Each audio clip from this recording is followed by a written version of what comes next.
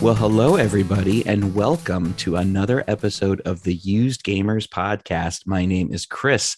I am going to be host and only speaker for this episode of the show. Here's what's going on. It's been a little while since we've done one of these things. I think our last episode was somewhere around September of 2020. And for any of you who are human beings who have lived through this time and aren't listening to this at some point in the far-flung future, there's been a few things going on in the world these last few years. So, this show has definitely fallen by the wayside. But here's the deal.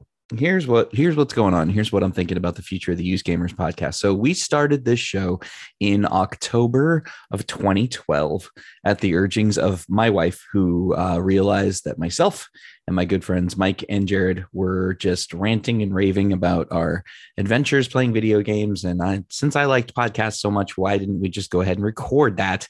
Because if we were interested in that stuff, then maybe other people might be interested in that too. And we kept up with that to varying degrees of success ever since then. Last year was trying for a lot of people. This last year, I should say. And on this final evening of 2021, I wanted to try to put together something that we could have to bridge the gap between where we've been and where we're hoping to go. So my plans as of right now for the future of this show, which are always subject to change, but for right now, is that we recorded episode 67. Yeah, that was our last episode, 67. I would like to see if we can carry this show forward till October of 2022, which will be our 10-year anniversary of doing that. So anybody who's done podcasts for any length of time knows that 10 years is a really, really long time to stick with any of those kind of things. So, whatever that looks like. We've had gaps that are really big. We've had gaps that are really small. There were a couple times where we recorded episodes less than a month apart. And we've had several episodes that were more than 6 months apart from each other. And were it not for this recording this evening, we would have missed the entire year of 2021, which is understandable. A lot of people have a lot of things going. There are more children of the hosts than there were when this show started, even since the last episode we recorded. So congratulations, Mike and Marcy, on that. That's awesome, you guys. That's so cool. So here's what we're going to do tonight. I'm just going to provide a little sort of catch up on my last year plus of gaming. Mike and Jared are both very, very busy right now. So hopefully those guys can join me again. I would be super happy if in the next year we can crank out another 6 of these episodes, which I think, if I did my math right, would get us to episode 75. And that would be about the 10-year mark from when we started. And then at that point, we decide to either sunset the show and say goodbye, or maybe it becomes something different. We'll see. If you are hearing this, number one, I'd be very surprised if anybody's listening to this. But number two, if you are hearing this, let us know what you think about that. Is there something else we could do with this? Is there something we've done in the past before they'd like to see us go back to? Or is there something you're not hearing anybody else do that you think we might be in a position to pull off? In the time since our last episode, I've been very involved with a podcast that I do weekly from work. So it's kind of funny to be rounding the corner to the 90s on that show, having started last March or April. And now we're coming up on almost hitting episode 70 after almost a decade of doing this show. So it's a much different recording schedule.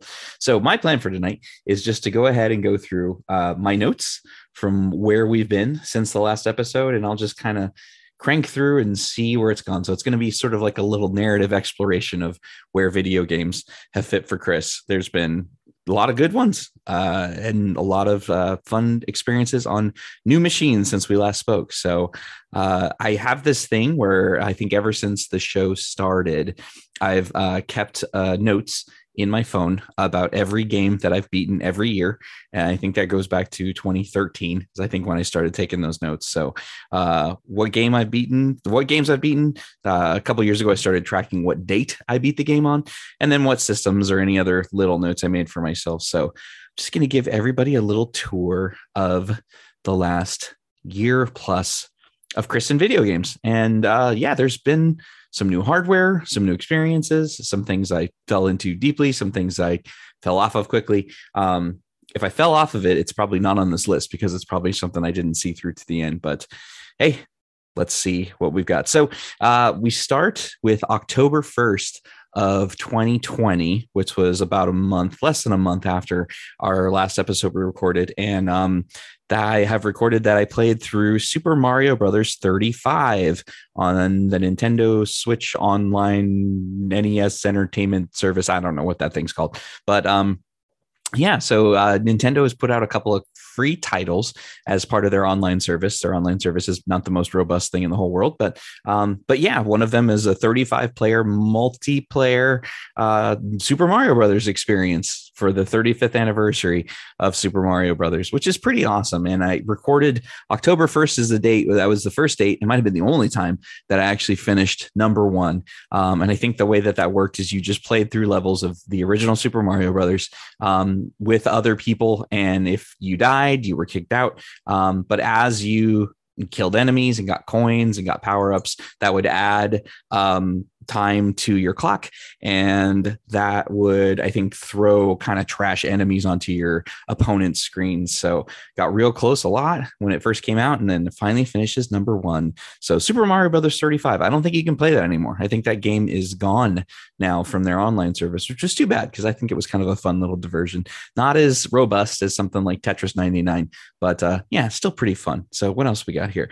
Metal Slug X on the Neo Geo MVS. That's October 31st. So happy Halloween for that one. So I have the MVS cabinet in my little home office, which is soon to be moving to a slightly smaller space, but the cabinet is still coming with me. And yeah, a couple of years back, I threw a multi-cart into that thing. So I don't know what got it in my head that I needed to sit and play through the entirety of Metal Slug X. But, you know, many arcade experiences are not too much to them if you have unlimited continue. So just sort of sat in front of that thing, pounded away, and hit the continue button more than a few times in order to get to that. I really like those Metal Slug games. They're super fun. And, you know, when I think about a Neo Geo, that's one of those series that definitely stands out as a notable one. So that's what he had for October 31st. We jump all the way to November 13th. And what I have listed here is Super Mario Brothers Game & Watch, normal and hard. So let's see, last November, I guess 2 Novembers ago, what is time? Nintendo started releasing the first of these little Game & Watch throwbacks that included some of their more recent titles. So the Super Mario Brothers Game & Watch included the original NES Super Mario Brothers, the Japanese Super Mario Brothers 2, and gosh, what else? I think it was some version of like a juggling mini game or something that was on the one of the original Game & Watches. But yeah, so this thing's about the size of a credit card, has a really, really bright, I think, IPS screen, which is pretty great, and is awesome. So the buttons are tiny, the D-pad is tiny, but other than that, feels pretty good. And not only was I able to play through it, as anybody who's listened to the show, I play through that game multiple times a year, every single year. I was able to do it on the hard setting as well, starting over from level 1-1, and with, I think it replaces like the Goombas with those little beetles that, you know, have shells fly all over the place. So yeah, I was able to play through a couple different versions of Super Mario Brothers on the Game & Watch. That's a fun little handheld. Going farther into the year, there were a couple of what looked to be Metroidvanias, I guess, that had been on my radar for a little while. And on November 29th, I beat Vigil, The Longest Night on Nintendo Switch. This game really sunk its hooks into me. This game has a very painterly sort of art style. When I say Metroidvania, that's a very, very good description of what it is. 2D side scrolling up and down, left and right, warps to different parts of the world. An unbelievable soundtrack. I can't remember the name of the artist. I think he's from Iceland, who did the soundtrack for that game. There is a track called Shallow Graves that I think is the only, I have to think about this. I think it's the only video game music I've ever listened to like outside of the game itself. Like, I'm not big into game soundtracks. I know a lot of people have orchestrated Final Fantasy soundtracks and stuff. Like I never listened to video game music outside of playing video games, but that soundtrack is one exception that it's just absolutely mind blowing. It's better than it has any right to be. And that one track, I believe it's called Shallow Graves. Check it out if you have Spotify or any of those streaming services. It is an unbelievable track, a really sort of driving acoustic guitar with some pretty heavy percussion in the background. It's a really, really cool game. Issue with that game was that it was really, really buggy at launch, to the point where I advanced to probably just within a couple hours of beating the game and my save got borked and I couldn't even restart it. It was really, really frustrating. Eventually the game got patched to a point where I was able to continue from the point that I left off, but I had to stop playing for months and keep a close eye on their Twitter profile and see what was going on with the game. So good on the developers for finally getting that game fixed. But man, that was a frustrating wait. But I'm really, really glad I waited through it, because it was really, really fun, and a title that I recommend people check out if they like those kind of games. Another one, another Metroidvania, I guess I played through December 7th was the game that I beat, the game Foregone, Foregone, one word, for Switch. Again, what was remarkable about this one, I think, was the animation.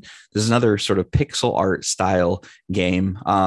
Mainly ranged weapons. I think, from what I remember, it's been a while now. But nothing super remarkable about the overall kind of experience of it. It's a very sort of bog standard Metroidvania, but really, really beautiful pixel art. I think the audio was pretty cool from what I remember, but yeah, a fun experience, one that I liked, not nearly as much as I like playing through Vigil, but it was worth the wait, and definitely one that if it comes up for sale and you like those games, would be worth checking out. And that was the last game that I beat in 2020, was December 7th. And so then we jump ahead to the current year, at least current for the next 2.5 hours as I'm recording this, on 2021. The first game that I beat, January 9th, Ghost of Tsushima. So this was one that I think I had picked up around October or November of the previous year and chipped away at a little bit, and then finally decided to really, really give it a go. And this is one I would have liked to have talked to Mike about, because I know he played through it as well and had a good time. Just an absolutely fantastic game. I mean, open world sort of samurai game where, I think there's some branching storyline that goes in there, but this is when I spent a lot of time kind of chipping away at side quests and various points of it. But I think at the time the game launched, and there's been sort of a expanded director's cut or definitive edition ever since then, that's even come out for the new consoles. I think there were sort of 3 main areas to the game, and I spent so much time playing through the first one and playing all the side quests and all the upgrades, that by the time I hit that second area, I was just ridiculously overpowered. And then I just pretty much sprinted to the end, which I don't think was the best way to sort of, give the game the attention it deserved for all the character work that it included. I remember making it to the end of the game. And there was, you have, I think, 4 or 5 kind of main NPCs that kind of follow you all the way through to the end of the game. And one of them, I had no idea who he was. I think I somehow missed out on all of his missions, or at least all of them that were, not completely essential for the critical path of beating the game. So, I'd spent a lot of time with this sort of samurai mentor character and this woman whose husband had died and, has this sort of tragic story. And then just this other dude shows up and I'm supposed to have the same relationship with him as everybody else. I don't know what happened to that. That's one that I think I need to revisit on the newer consoles. So, but as a PS4 experience on the PS4 Pro, oh my God, that game is beautiful. That was super, super fun.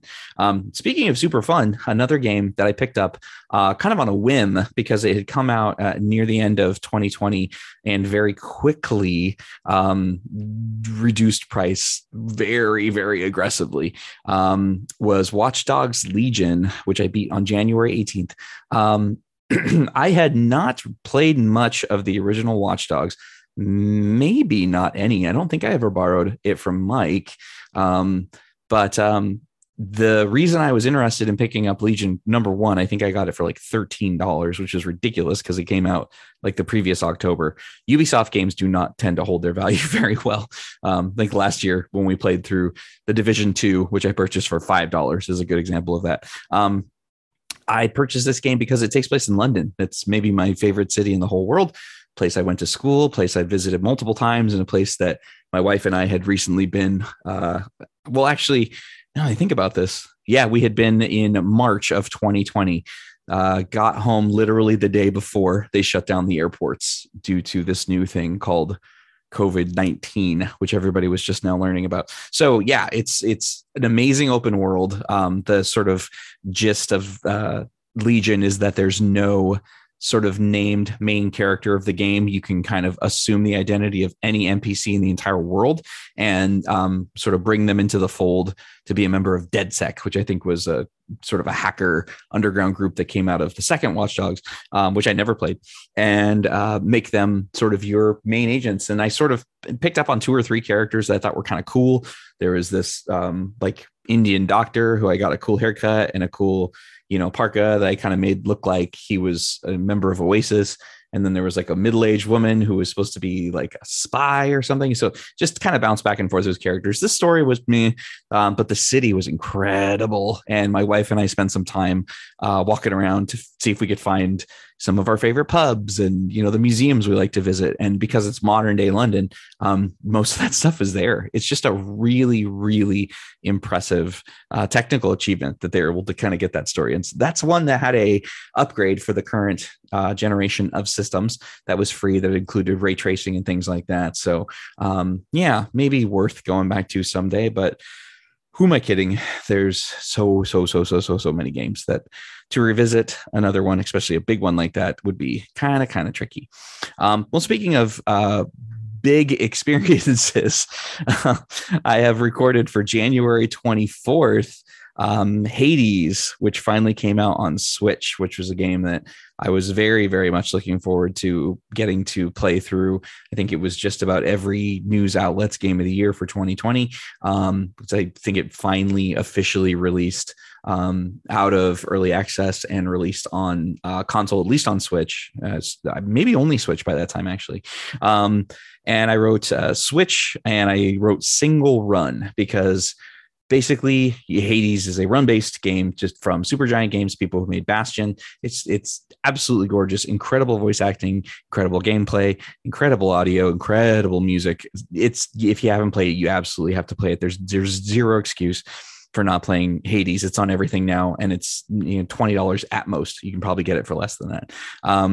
But sort of minor spoiler alert, it's a run-based game, and you're the son of Zeus, and you're fighting to make your way out of Hades, basically. And you want to get out of, oh wait, Nor's Hades your dad? I'm so confused now. It's New Year's and I've been drinking for a while, so forgive me for forgetting the details. I think that's right. I think Hades is your father. But yeah, I mean, it's just an absolutely really, really impressive game. But in order to get all of the pieces of the story, to really understand what's happened, you have to play through the entirety of the game. I think it's 4 biomes that you have to play through. That's like 3.25 because I think the final level really is just the final boss. You have to play through it 10 times.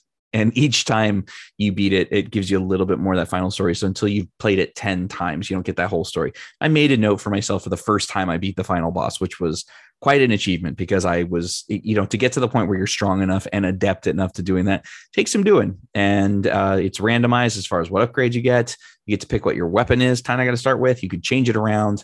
I believe the shield is the one that carried me through that one. Just a fantastic game. That's one that I almost definitely will pick up again at some point, especially on the Switch. Just such an easy thing to hear. Next thing I have on the list is kind of a weird one. For Valentine's Day, February 14th, Terminator Resistance. I got the platinum for that game on PS4. So what inspired me to play through Terminator Resistance? I think there's really not too much about this game as far as hype was concerned. The general idea was that this game was supposed to sort of provide a bridge between Terminator 1 and Terminator 2, and kind of a timeline to help explain, forget sort of everything that came after that in cinematic terms. But this was supposed to be the idea of, you get to play through a game that's set in the Resistance times, post Judgment Day, in the future war, which is not something that's explored in much detail, at least in the first several movies. Most of those things are present day or alternate timelines, before the war happens. So this was a cool opportunity to do that. It ties into the first two games in a really interesting way. If you like the music and the sound effects, especially of the original Terminator, it's a real nostalgia pull, and it's fun. It's a real sort of basic little first person shooter. I don't think it took a whole heck of a lot for me to get the platinum for it. There were a couple little things I had to chase down here and there, but I really enjoyed it. This is another one that I picked up because it was going to have a free upgrade for the new consoles at some point in the future. So yeah, Terminator Resistance, I think some DLC just came out, and maybe I'll check it out. I think it's supposed to have to do something with Kyle Reese, so that's pretty cool. So I'll get back to that one maybe at some point. I'm kind of shaking my head because I know realistically that's not going to happen. What I have next is one that I'd kind of forgotten that I had played through, and I chipped away at over a long period of time because it was on Switch, that fine little system. That's Torchlight 2. When the original Torchlight came out on console, on the Xbox 360, that was a game that I really, really liked. I liked the idea of a game like Diablo, but I didn't like something where I didn't actually have like actual control over my character, as opposed to just clicking on enemies. Like I wanted to actually be able to move around and swing swords and stuff like that. And that's what Torchlight was, kind of an arcadey, stripped down take on that sort of thing. And I never got that far on the original Torchlight, but I know that Torchlight 2 had a lot of sort of quality of life improvements, as far as having a pet that helps you to fight, and that you can overburden with all of your leftover junk and send him to town to sell it for you. And then he comes, like, just really, really cool stuff like that. And they finally released it on Switch, which years after the original game came out. But man, I picked it up day one because I was so excited to go back to that, and had super fun little experience. I traveled a lot at the beginning of 2021. And that this was like my airplane game. So this was one that I would play whenever I was kind of going to or from the various places I had to go. So good on you, Torchlight 2. You're a fun little game. Another little game that follows in this one, just 3 days later after I beat Torchlight 2, is Cyber Shadow, which I played on the Xbox One. Cyber Shadow is I want to say Metroidvania, but I don't think that's accurate. I think it's very straightforward. Basically, picture if they made a sequel to the NES Ninja Gaiden games, but in the style of those games, but with the technology available in this part of the 21st century. That's essentially what Cyber Shadow is. So you play as a cool ninja who's fighting cool ninjas. Nobody cares about the story, but this was one that was on Game Pass. So yeah, I mean, it was a very, very, very difficult game, but beat my head against it until I was able to make progress through the end, and had a really, really good time, and picked up some of those achievements I used to like so much on the way. So Cyber Shadow, I think it's still on Game Pass. That's one that, if you like those old games, man, no reason not to pick it up. Well, speaking of old games, it's just kind of a fun little trip through the past to go through these notes. On March 13th, I played through Mega Man 2, and I played through Mega Man 2 on the BitBoy Pocket Go. So at some point during either the end of 2020 or 2021, I got really interested in sort of retro themed handhelds. So basically, really relatively inexpensive handhelds out of China, whose job was basically to be little emulator boxes. And emulation is something I've had fun with in the past. I remember accidentally figuring out how to hack my Wii so that I could load a Homebrew channel onto it, which let me play Nintendo and Genesis and GBA games on it, which was super awesome. I was able to get RetroArch and RetroPie running on a Raspberry Pi. And, I built a little mini arcade cabinet a little while back, but just the idea of, being able to take retro ROMs on the go was something I became increasingly interested in. And the BitBoy Pocket Go was like the lowest point of entry for that possible. It's this tiny little system. I think I ordered it for like $30, if that. Through probably AliExpress, one of those things where you order and it's inexpensive, but it takes like 3 or 4 months for it to get to you. And had it loaded up with, I took all those old ROMs that I had on the Wii years ago. I still have that same SD card in that Wii, pulled it out, dumped it onto a mini SD card, stuck that inside this little thing, and it played pretty fantastic. It's got a tiny, tiny, tiny screen, 2 inches, maybe. I mean, maybe even smaller than that. So at this point, I now wear reading glasses. So I wish I'd had those back when I was playing through that, because that certainly would have helped. But yeah, it's a fun little machine. I don't really utilize it that much because it's been replaced by another machine that I'll mention in a little bit when we kind of get to it. But Mega Man 2, it's one of those games that kind of like Super Mario Brothers, I want to go back to every now and again just to make sure I can still play through it, and was able to pull it off. That one was not as easy as Super Mario Brothers. I think I had to look up some stuff about how to get through Wily's Castle. There were certain bosses I couldn't quite remember how to get through, but got back to it, and I'm glad I did, because I definitely was able to finally make some progress through that thing on this tiny, tiny little screen. Now, right around that same time was my birthday, is that same week. And right around that time, I also received an email from Sony saying, hey, you Sony user man, would you be interested in buying one of these new fancy PS5s that we have for sale? If so, come join the queue and maybe you'll have a chance to buy one. And this is right around the time where I had been seriously thinking about getting one. I had been at my wit's end trying to get one of these systems ever since a little while after they launched. I think I had decided, this is not for me. I had pre-ordered a digital PS5 back when the system was originally announced. I sold that system the day it came out to one of my great friends, Chris, who I grew up with in California, who now lives in Texas, so that he could get it to one of his friends. So had Amazon just ship it right to him, and made somebody else's day because I decided if I was going to get one of these, I needed it to have a disk drive, because I had way too many PS4 games that I still wanted to be able to play on it through backwards compatibility. And somewhere around there, I was finally able to pull that off. I don't remember where it was. I remember right around my birthday, I almost pulled the trigger on trying to get one of these things through like one of these pretty shady like Twitter accounts that sort of, if you're interested, let us know and then send us a DM, and I'm really glad I didn't follow through with that, because I was eventually able to just get one right through Sony. And man, that thing is a very, very large hunk of plastic and metal, but it's a very, very impressive system. And the first game that I played through on it, I should say, was Marvel's Spider-Man Miles Morales, PS5. Just an absolutely wonderful game. I mean, we talked about the original Marvel Spider-Man on the show before and how much fun it was. It's just about a perfect video game. And Miles Morales just picks up right on that, but with, complete lack of load times and crazy visual fidelity and a shortened length of game, which, as listeners who've heard this show before know, I value quite a bit.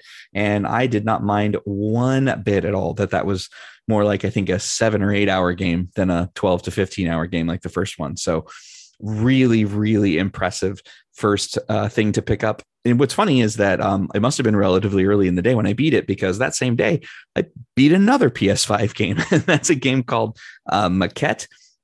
Maquette is a game that was free for PS Plus and is a narrative puzzle game, first-person narrative puzzle game, where you're basically kind of playing through the story of, I guess, the life of a relationship of a couple. I'm guessing probably in their 20s. They're pretty young based on the story that's there. But you're the gameplay gist of the story is that you are moving through these models, which maquette I think is just a French term for model, scale model, and of a world, of a town. But the weird gist, this is kind of hard to explain. The gist of it is that if you sort of pull back from the model itself, you see that that entire world that you're in is itself a model inside of a bigger version of that same world. And that sort of mirroring effect of going deeper and deeper to the picture and farther and farther back and bigger versions is kind of the way you go about solving the various puzzles that just carry you forward through the narrative of the game. Really, there's no enemy, so to speak, but it's a very pretty game, not sort of photorealistic, but really visually impressive. The music was incredible, had some really great kind of folk indie music. That was one I can remember calling my wife in from the other room, like, come and listen to this, you'll really like this is awesome. So yeah, that was a fun one to kind of play through. Obviously a short game, because I played through the whole thing in one or two sittings, maybe once. I think the whole game is maybe 2 hours long, but worth checking out. Speaking of things worth checking out that were on the shorter side, but man, were super fun.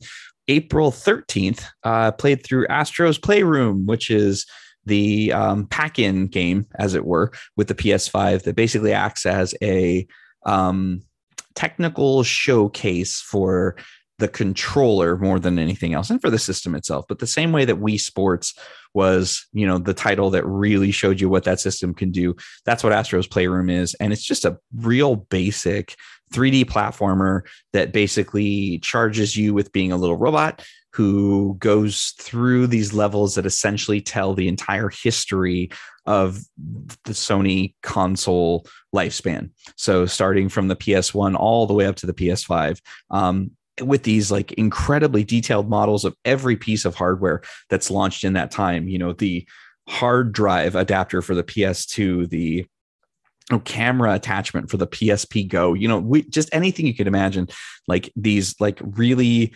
4K rendered incredible 3D models of every piece of Sony hardware that's existed in the gaming space since the beginning of that. So if you're a fan of any piece of hardware that Sony's put out since they started in the 90s, then what an incredible nostalgia pull. And it's a fun little game too.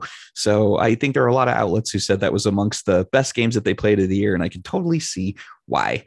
So moving away from Astro's Playroom and moving back into travel games, where I had things that I was playing on the go, because again, going back and forth for work a lot. Monster Hunter Rise on the Switch was a game that I beat on April 22nd, just over a week after that. Super fun little game. Now, to say that I beat that game is maybe a little disingenuous. I mean, you talk to anybody who's a big fan of the Monster Hunter franchise, and what it means to actually beat one of those games is a matter of some debate.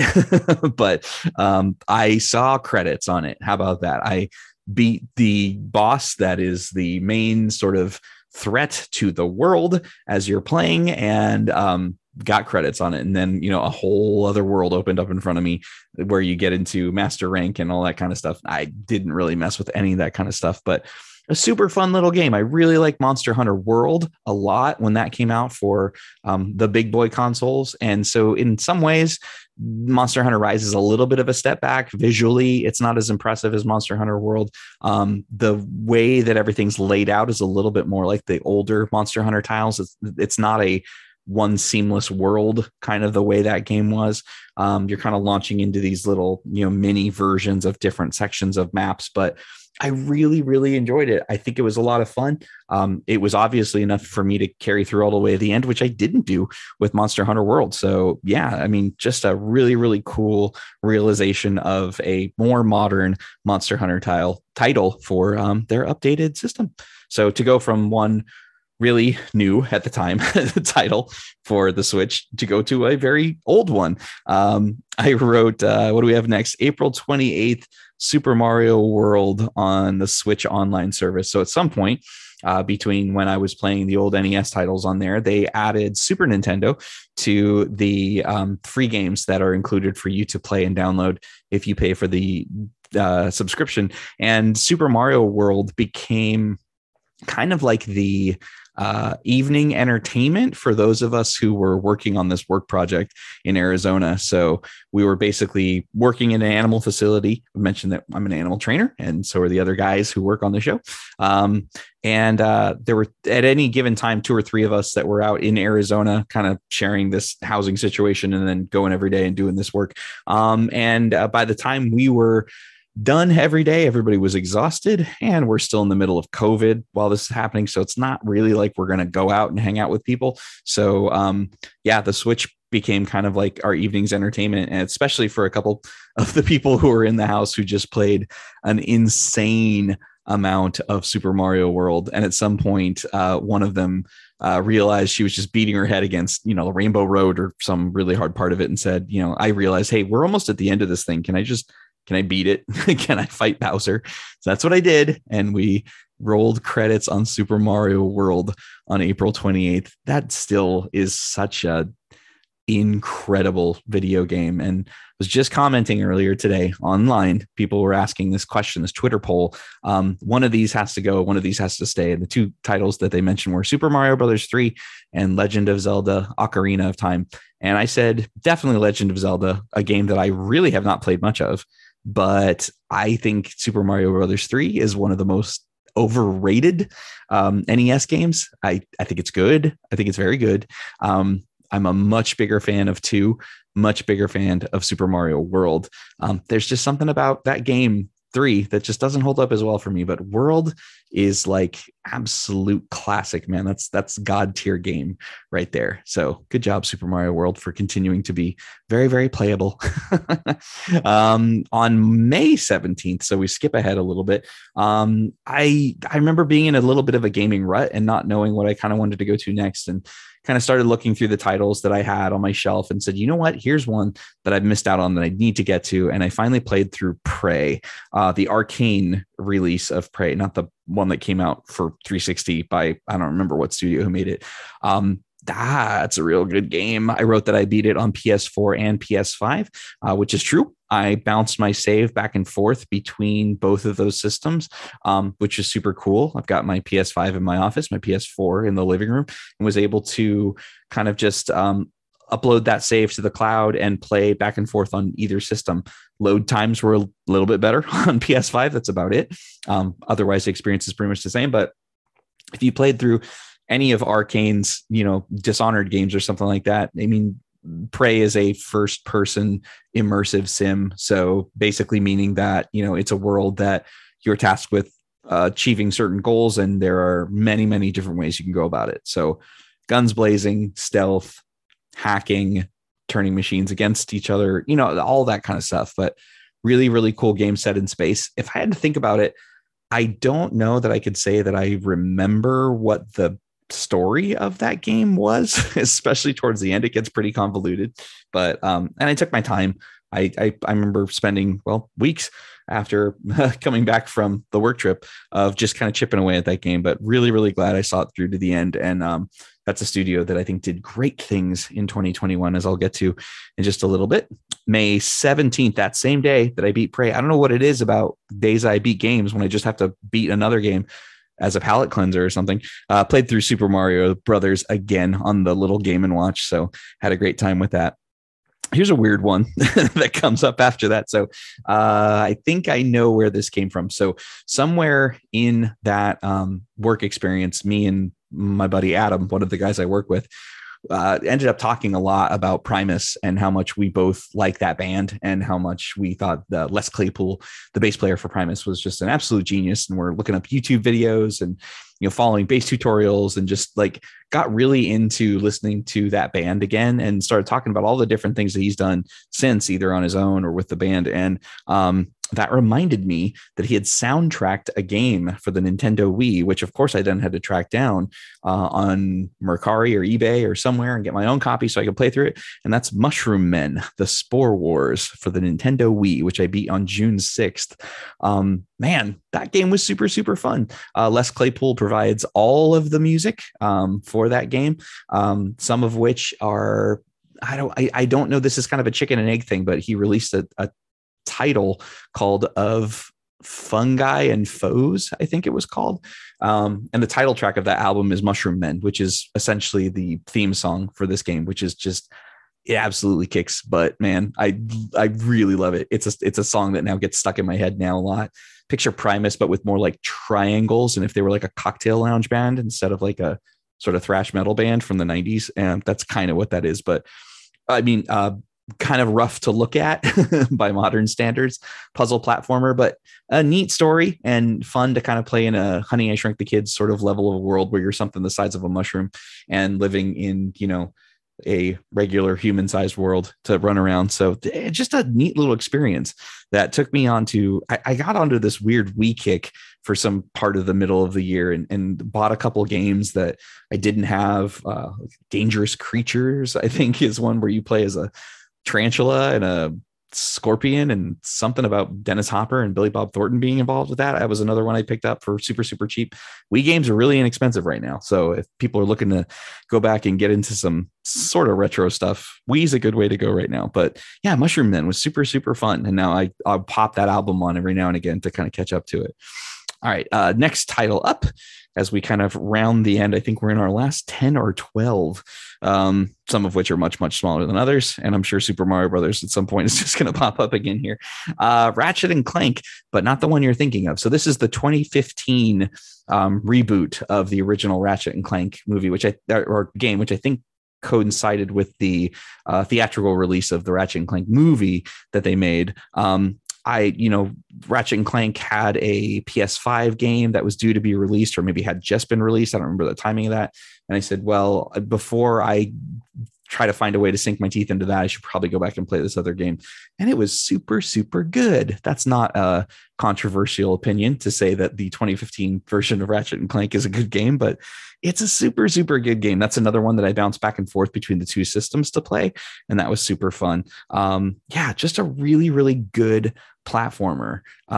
Rift Apart, the newer PS5 only title, not gotten a chance to play yet. So that's going to be on my to-do list for 2022. But yeah, that one is a super, super solid game. I never really got much into the Ratchet and Clank games on PS2 or PS3. I own a couple of those titles and I played a few, like a little bit of some of them, but I was more of a Jak and Daxter guy. So make of that what you will.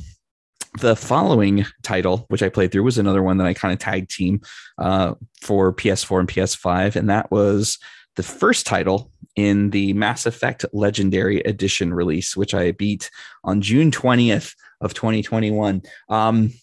I think Mass Effect as a series is basically responsible for the existence of this podcast. I think it was us sitting around talking about the kerfuffle over the ending of Mass Effect 3 that was the thing that gave birth to the idea of us sitting around microphones and talking about game stuff. So thanks, Mass Effect. You're super awesome. And to get to play a better looking, much tighter controlling, just overall less buggy and much smoother version of the first game in the series was an absolute treat. Playing through as FemShep for the first time and just loving Jennifer Hale's portrayal of our dear commander. And man, that's a good game. I have the sort of slightly unpopular opinion that the first Mass Effect game is the best of the three. Most people would say the second one is. When I finally get around to playing through that second one on the new Legendary Edition, maybe I'll change my tune, but I doubt it. Decided to, this is funny because I can't really justify why I did this, but the next game I have listed is 4 days later on June 24th that I played through Street Fighter 4. Now that was via the arcade mode in Street Fighter 5. So somebody must have been talking about fighting games or something on a podcast. I'm super suggestible when it comes to video games. If somebody starts talking about something they're excited about, then that's what I want to play. I want to be a part of that. I want to participate in that excitement. So in Street Fighter 5, in the arcade sub mode of that game, you have the ability to kind of play through an arcade mode based on one of the earlier titles. So I played through the Street Fighter 4 arcade mode in Street Fighter 5 for whatever that means. I mean, I guess I essentially played through and beat 8 characters and got credits on it. So seemed notable enough for me to put it on here. So Yeah, why not?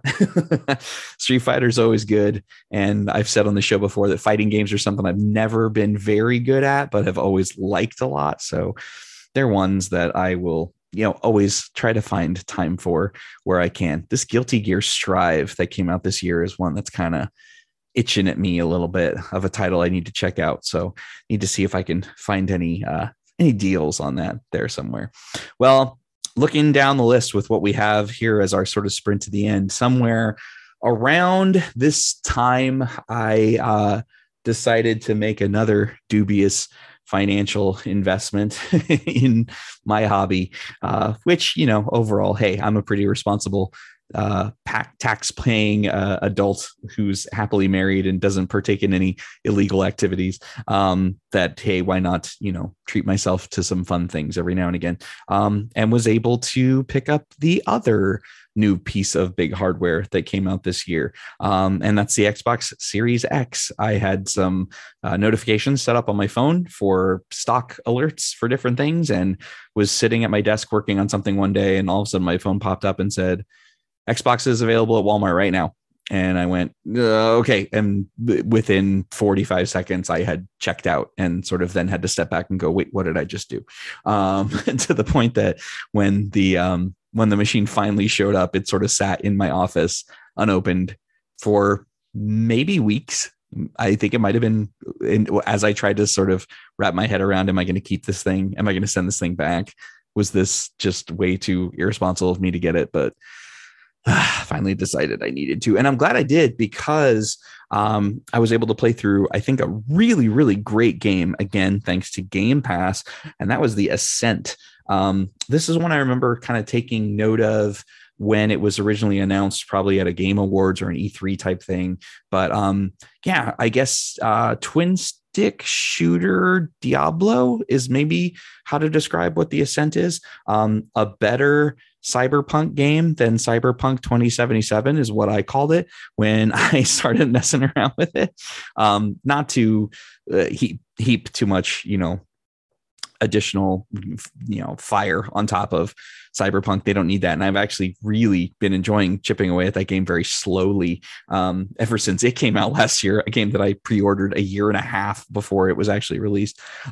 We'll talk about that in some future episode. But yeah, The Ascent was super, super fun. That was another game that was kind of bugged, and I got stuck with some quests that would not let me complete them. I eventually realized that I was able to play through the campaign and still be able to go back and do cleanup afterwards. So I eventually was able to go back to those couple side quests, which were the only things I had not completed in the entire game, and finally complete them and get them crossed off that list. If you're a person like me, it's very hard when you pick up quests in games to not complete them. I don't necessarily always go out of my way to seek out everyone, but once it ends up on a checklist, I really can't go any farther until it gets taken off the list. But yeah, I don't think it had much, staying power beyond that. It's a beautiful looking game, and their realization of the sort of city that it takes place in is just, it's grimy, it's atmospheric, it's amazing. It's just a really, really beautiful game. Check out The Ascent, especially if you have Game Pass. There's no reason not to. Very different kind of cyberpunky experience that I played through a week later. On August 22nd, I beat a game called Hunt Down.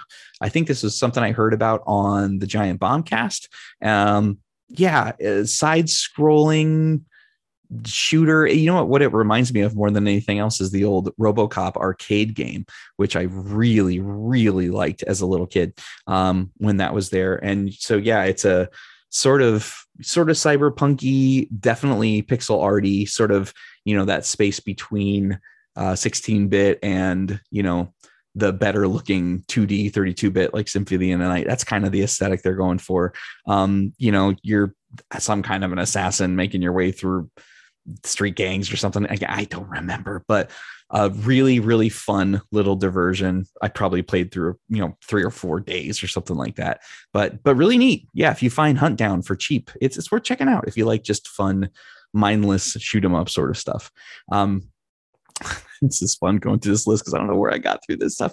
I decided on August 29th, well, I guess it took me several days to get there, but on August 29th, I finally, after a long time from when it had released, I finally played through the Frozen Wilds DLC for Horizon Zero Dawn, which I played through on my PS5 because I wanted to see what that looked like. And oh my God, that game still looks just absolutely just stunning. It might still be one of the best looking games ever. And yeah, that DLC, I remember sending a note to Mike because I think Mike and Jared both played it closer to when it came out. I said, is it just me or is this DLC like really hard, like really, really much more difficult than the base game? And they said, yeah, I do remember that being kind of tricky, but yeah, it was cool. I really liked getting back into that world again. The ending of that game, I thought, put such a nice sort of bow on the whole experience. And when they really announced that they were making Forbidden West, the sequel, which comes out in a couple months, I was one of the people who was kind of like, why did they do that? They didn't need to do that. The story wrapped up so nicely, but yeah, I'm definitely going to check it out. That's one that I've already decided I will not be getting at launch. I think Elden Ring is the only game that I'm looking forward to picking up the day it comes out in 2022. I gotta back up. I gotta back off of this acquisition of games that I'm somewhat known for, because come on, there's too many other great things to play through. And I'm glad I finally did go back to that Frozen Wilds DLC because great characters, cool story, and helped to sort of flesh out, Aloy's place in that world. So really, really fun. Hey, going through the list, as promised, Super Mario Brothers appears again. This time on September 11th. I had beat it on the RG351P. Again, as I was getting into learning more about retro handhelds, this was a system that sort of kept coming up over and over again from a company called Anbernic, which was supposed to be just, pretty much a perfect little machine for what it set out to do for a, sub $100 handheld, but plays everything up through PS1 games pretty flawlessly.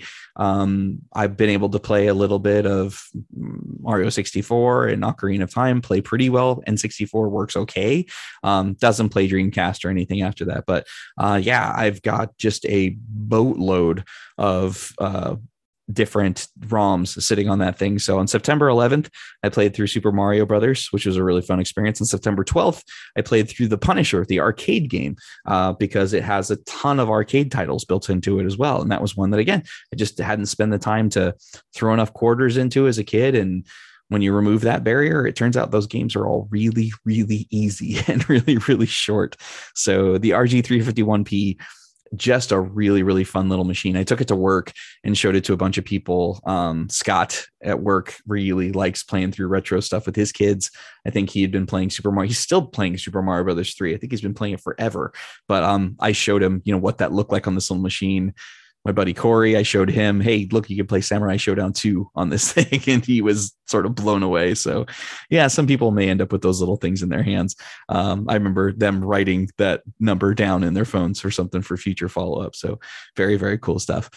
Speaking of very cool, we're down to our final 4 titles of the year and of this episode. On September 14th, a couple days after The Punisher, I finally finished playing through the original Psychonauts on the Series X. So Psychonauts, when it released as a PS2 game for download on PS4, I finally picked up because I had never played that game and had always heard really, really good things about it and just found it to be really rough.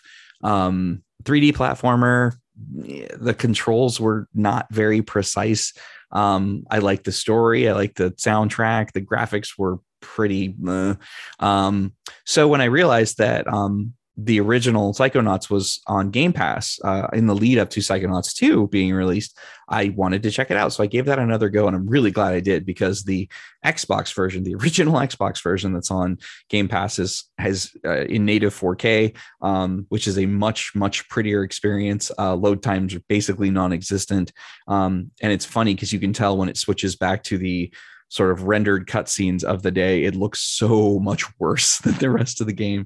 But that game was way, way, way, way, way, way, way ahead of its time in its storytelling, in its use of humor, in sort of its presentation of the world. I think that game was 16 years old. this year. I kept hearing people say a sequel came out after 16 years. So if that's true, that's absolutely nuts. So good on you, Double Fine, for putting together what is probably, I guess, an all-time classic. If at this point, if you can play through it more than a decade after it came out and still have fun, then good on you. So good job, Psychonauts. That was a fun experience on the Series X. 2 weeks later, on September 30th, to go back to Arcane again, I played through Deathloop on the PS5. Deathloop is a game that I think I would have had a really fun time talking with the other guys on the show about, because I had a really fun time talking to anybody who would listen about Deathloop when it came out. Couple people have named that their game of the year. As I look through everything I played, it's right up there with one that's coming up in a minute. But, basically you're an assassin who's stuck in a loop of time. You have to figure out how to kill a bunch of other people in order to break the loop. And, so much has been said about that game already. It has incredible music. Visually is just a beautiful game. Again, I kind of have this reputation, self-imposed reputation, for not liking first-person games, but when Arcane does it, I'll take anything they give me, because they did such a fantastic job with that title. And it provides you a little bit more guidance than some of their other titles, which I definitely appreciated. I don't think I ever had to look up anything for Deathloop. I think I was able to figure out everything I needed just from the combination of experience and the in-game hints and the way that the game is just set up. I think it's really elegant, and it's a title that I'll be very, very happy for people to play through when inevitably it does get released as a Game Pass game when it comes out for the Xbox series of consoles. It's funny, Bethesda, the game, or I guess Arcane, is under Bethesda's kind of blanket, I suppose. Microsoft now owns them, but because Deathloop was announced as a PS5 exclusive before they were purchased, they had to go through with it. It'll come out on Microsoft consoles at some point, and everybody should definitely check it out.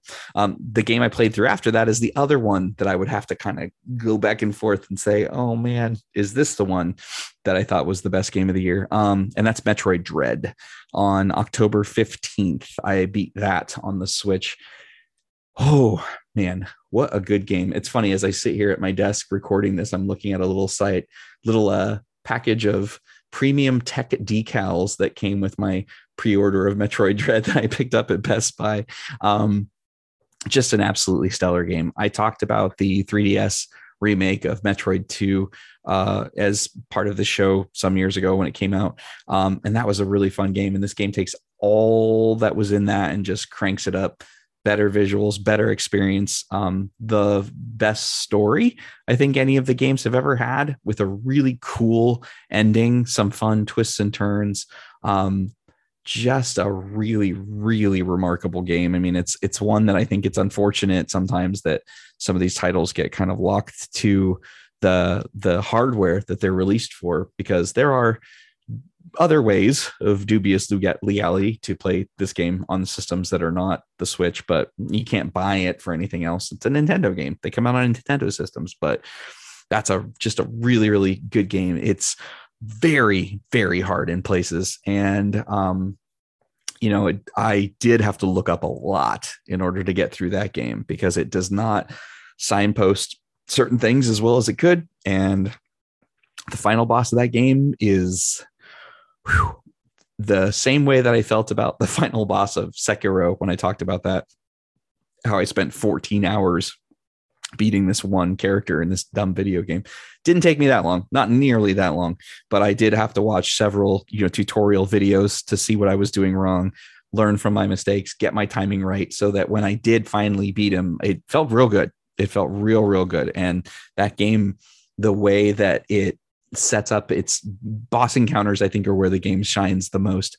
You get in there and you have absolutely no idea what you're doing. You learn a few little tips and tricks here and there, so that by the fourth or fifth encounter, for most people, you're going to be able to get through those fights basically unscathed, which is pretty cool. I think that means that the publishers have done a good job, or the designers have done a good job, if you can continue to make progress there. So just an absolutely stellar one. My favorite Metroid game of all time. Absolutely. I played through Super Metroid much later than most other people when I was stuck in the hospital of all things.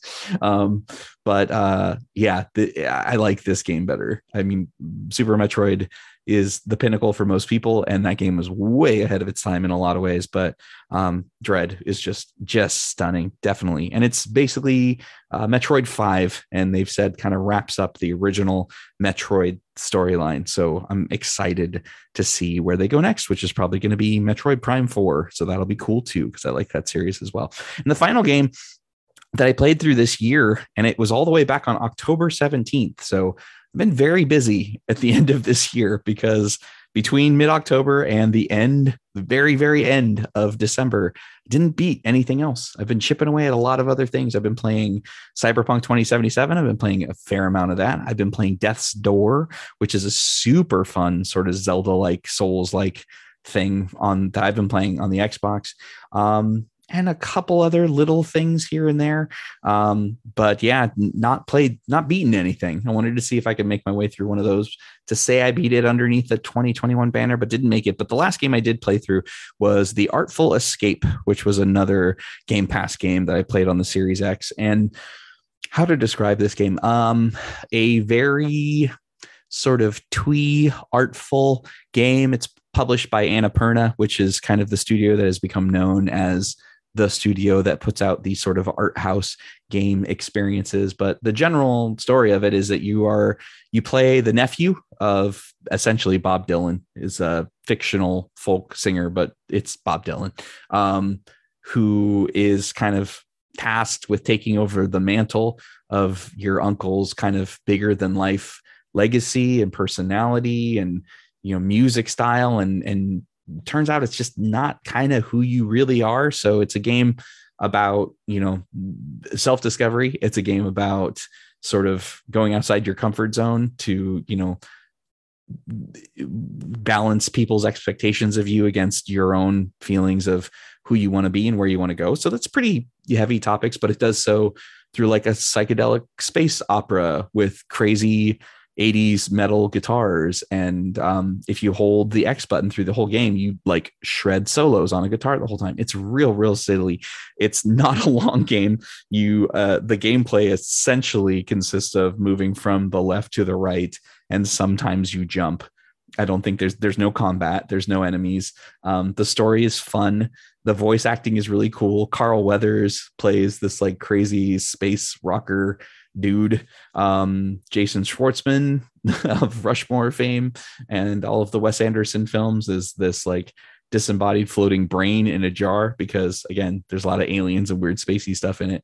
And the game gets real strange in some places, but had a lot of fun with it. And yeah, it's on Game Pass again. So why not? If you've got the service, it continues to be pretty much the best deal in video games. And that's me. That brings us all the way up to the point where we are at the end of 2021. So I'm looking over what I've got here, and I think all things considered, with everything that came out, I'm going to say that Deathloop was my game of the year. Metroid Dread was super fun, but Deathloop just could not wait to play that game. When I wasn't playing it, I wanted to come back every minute of the day that I wasn't playing that game when I was really into it. Felt like a minute wasted, because I needed to see how I could play through an area differently or line up my targets in a unique sort of way. And even to the point where I finally did, get through the final mission of the game, which progresses you through to credits. I just played through that final mission over and over and over again to see how fast I could do it, to see what the different endings look like, if I made different choices. And I may go do that now. I may go do that before the clock strikes midnight. We're at about 10:30 p.m. on the evening of the 31st as I kind of wrap this thing up. So Deathloop, you get the honor of being the Used Gamers 2021 Game of the Year, because Mike and Jared aren't here and I make the rules when they're not here. So hopefully we can get those guys back again so that we can revisit this fun hobby into the future. So if anybody's listening to this, thanks for hanging out. Why you still had this in your podcast feed as an active show, I couldn't tell you, but I'm glad you did. And yeah, That's pretty fun. Thanks for hanging out with us. We'll see what the next year holds. A lot of fun games coming out, and I'd love to be able to chat about them here. So maybe we're heading into the final season of the show. Maybe we're just going to be heading for something new. So until next time, everybody, my name is Chris. And that's it, because nobody else is here. We appreciate you listening. Happy 2021. Have a safe beginning of 2022.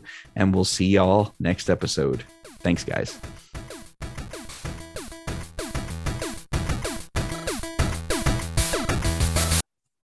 Wow, I really don't need to record video on this because I look terrible. Ugh.